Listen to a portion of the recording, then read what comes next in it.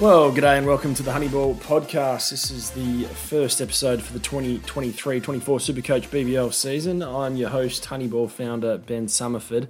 Unfortunately, it's just me today, so you have to put up with that. I have spliced in a bunch of audio grabs to break up my less than dulcet tones. The good news is I've got a bunch of special guests lined up for upcoming episodes where we'll home in on the predicted lineups of every BBL club and go through some key SuperCoach discussions to help you build your dream starting squad for the BBL 13 season. Look, today's episode is brought to you by our friends at Bonus Bank, Australia's best side hustle.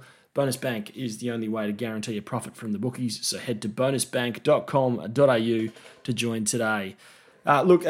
This ep today, the purpose of it is to go over any SuperCoach BBL relevant news from the past week, and no one likes a podcast that waffles on at the start, so I'll get straight into it with Form Watch starting at the World Cup in India. No! Out! Zampa, as he so often does, gets the big wicket, and there is no bigger wicket than Ben Stokes. Stoinis takes the catch, and the match turns again. Yep, Adam Zampa is the man right now. 18 wickets in his past 5 games for Australia at the World Cup. Honeyball members would know that he's in our members-only story as one of 5 must-haves this season. So very, very SuperCoach relevant. You need to be thinking about getting him in your starting squad. Obviously, he switched from the Stars to the Renegades this off-season. He's in amazing form, plus he's only 131k. The Gades play 5 games in the first 3 rounds, including a round 1 double, so hard to look past him. He has averaged in the 50s and 60s in the past when he's with the Stars, but I reckon he'll take more wickets at the Gades where he's got a better attack around him, like Richardson, Rogers, Sutherland, Majid, Peter Siddle. So I think that might suit him pretty well. On the topic of the Gades bowling lineup, Peter Siddle, obviously just mentioned him. He's a new signing from the Strikers.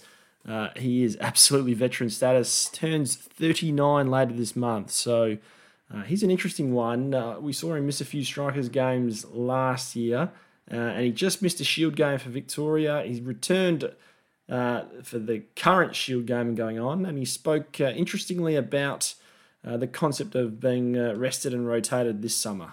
I think I've been saying it to obviously the coaches and the boys here. I guess something I haven't had over the years is those times to rest, whereas now I'm getting that, and you're getting the rest of the body a bit, and then when you go, you can go. And I'm definitely seeing the benefit of that.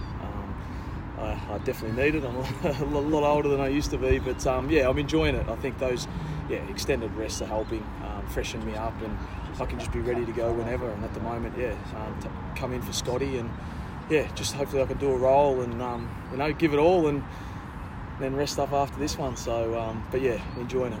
Yeah, interesting stuff from Sids.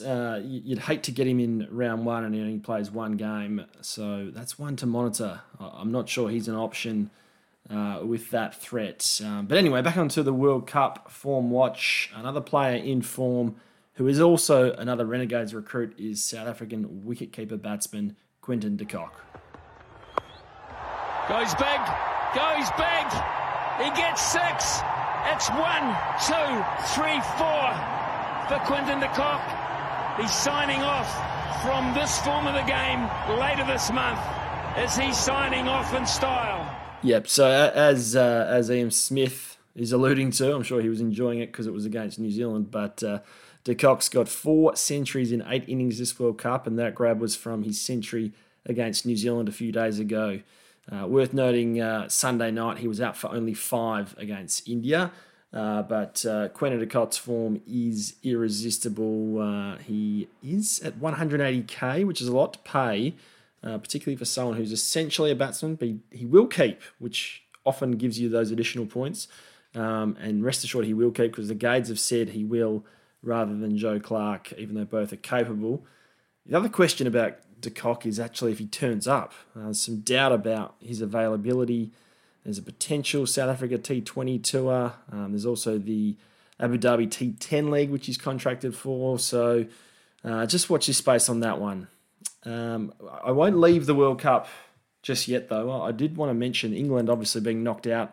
Very exciting as an Australian to talk about that. But I suppose their disastrous tournament means They've got a series in December which does clash with the Big Bash, a white ball series against the West Indies, and I think it's around about round 1 to about 3 or 4 that players will be unavailable. Now, England's terrible campaign means you'd expect that squad to be a bit of a new look side. Already they've confirmed that Ben Stokes is going to have surgery, so he'll be unavailable. David Willey's announced his retirement after the tournament. And then you've got guys like Moeen Ali and David Milan who are, 35-year-olds. There's not much point going on. So I feel like that squad will be a new look.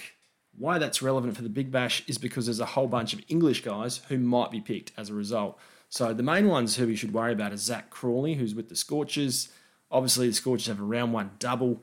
Now, Crawley, he recently captained England in an ODI tour of Ireland, so very much on the radar. Another one who I've really liked, actually, is Rehan Ahmed. He's with the Sixers, who've also got a round 1 double.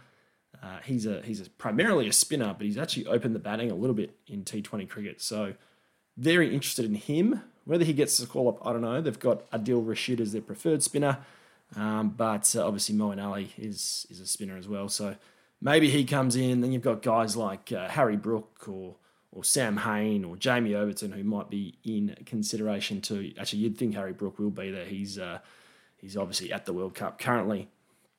Moving on from that, other relevant news. The big one on Sunday, actually, Daniel Sams. Daniel Sams, who is always on people's minds in SuperCoach, but he may not be so much this year because the Thunder don't have a round 1 double. But he hasn't been bowling this season, but he did for the first time at grade level on Sunday in New South Wales Kingsgrove T20 Cup final. And he actually led Randwick Petersham to victory. He took 4 for 30 and then smashed 42 from 30 balls. So pretty darn good form. Actually, in the same game, Alex Ross, also from the Thunder, he made 43 from 33 balls. And another name who is worth noting from that game is Jack Wood. He just signed with the Brisbane Heat. He's that little musician. You might have heard a little bit of his work.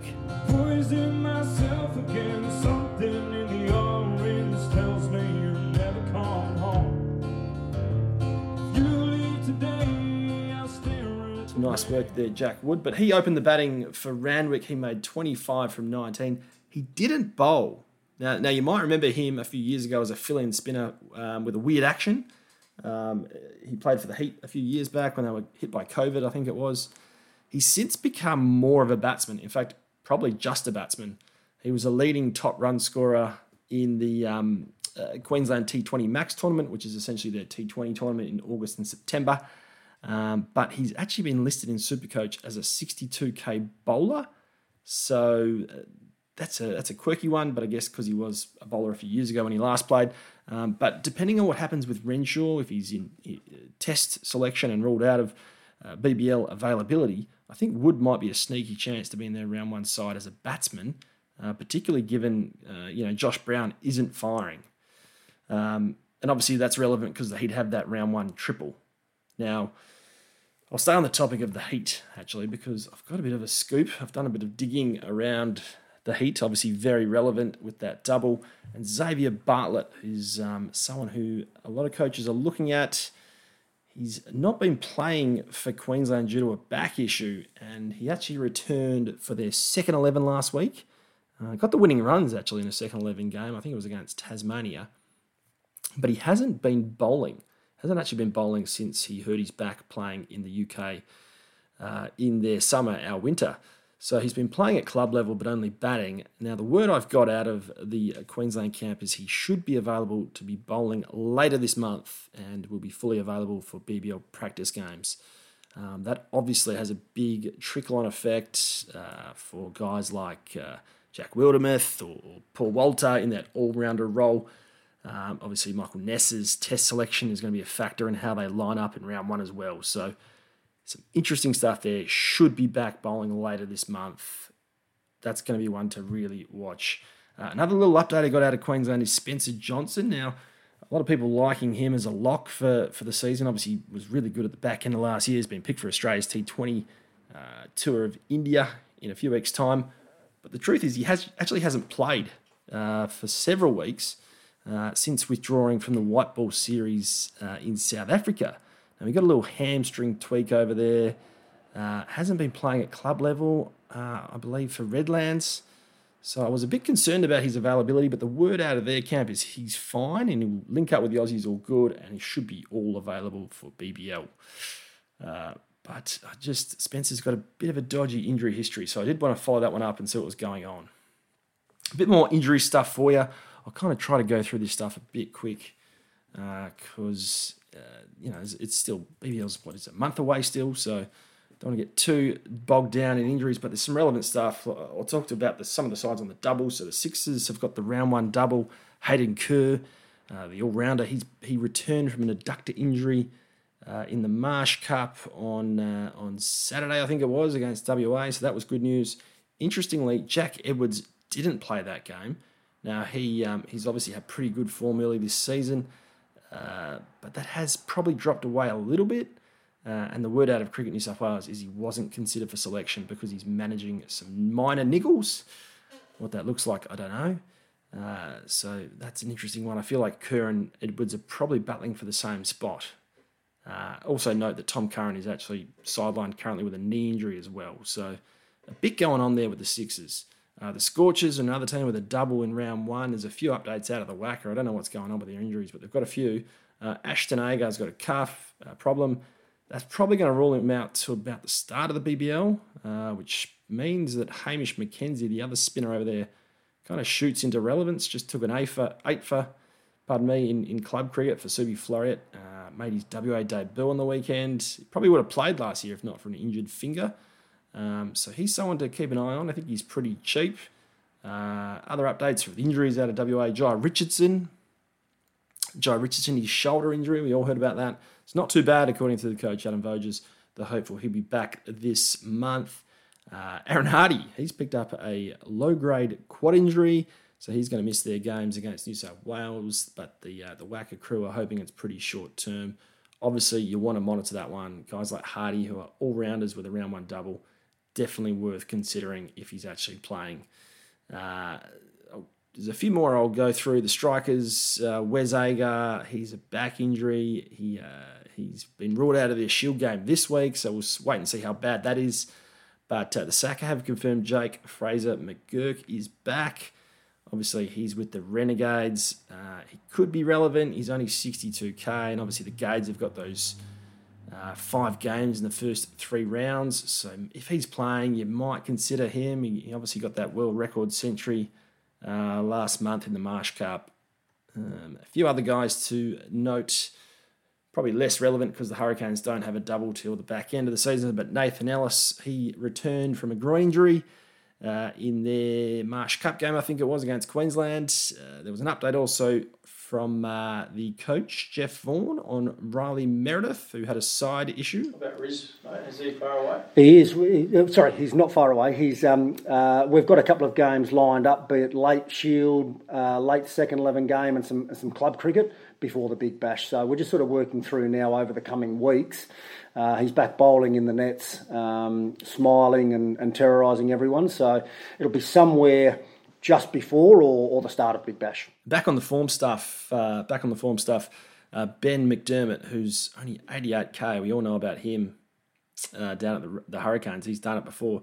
He made 143 for Queensland in their Marsh Cup game against Tasmania. He also made a century in Queensland club cricket for Gold Coast about last week, I think it was. So some pretty good form. In that same Marsh Cup game, Caleb Jewell made 137 from 137. And back on the topic of wicket keepers, Josh Philippe, he made 61 from 60 opening for WA against New South Wales. Now, the whole wicketkeeper thing is a pretty interesting discussion. We talked about de Kock earlier, McDermott just then, but obviously Philippe's got that round one double with the Sixers. He scored 176 runs in 4 Marsh Cup games. It's decent form, not amazing, but for a guy who's 102k, he's worth considering, and I got a little grab from him. I thought I was striking them nicely. I felt like I probably left a few out there, but that can happen sometimes. But yeah, I feel like I'm going pretty well and hitting the ball nicely. Well, that's it for today. Thanks again to our friends at Bonus Bank, Australia's best side hustle. Stop relying on luck and head to bonusbank.com.au to join today. Look, if you want to ramp up your study, head to honeyball.com.au. There's heaps of stuff going on there, SuperCoach BBL relevant. We've got the availability calendar, which is the most comprehensive one available. Everyone else likes to refer to ours, so get on that. The predicted 11s for 4 of the 8 clubs are live on our website, so check them out. We've got stories about the top 5 must-haves, top 10 value picks, top 5 cheapies, all sorts of goodies. If you really want to take your game to the next level, become a Honeyball member, get access to everything on our site, all the paywalled content, but there's also some awesome stuff we put live, our exclusive injury lists, which will really help you figure out who's available, who's not. And we've also got, now this is the best thing I reckon, we've got this Global T20s League form guide. We've converted every BBL contracted player's performances from leagues like the Indian Premier League, Caribbean Premier League, SAT20, Vitality Blast, all that, into SuperCoach scores. So you get to see everything. There's a game-by-game breakdown. You know where they're bad, all the good stuff. So get on that. We're doing a $25 offer for the season if you get on this week. So sign up, head to honeyball.com.au and follow the prompts there. Anyway, enough of the hard sell from me. I'll wrap it up there, but I'll be back with some special guests working through predicted lineups and much, much more over the coming weeks. Until then, farewell.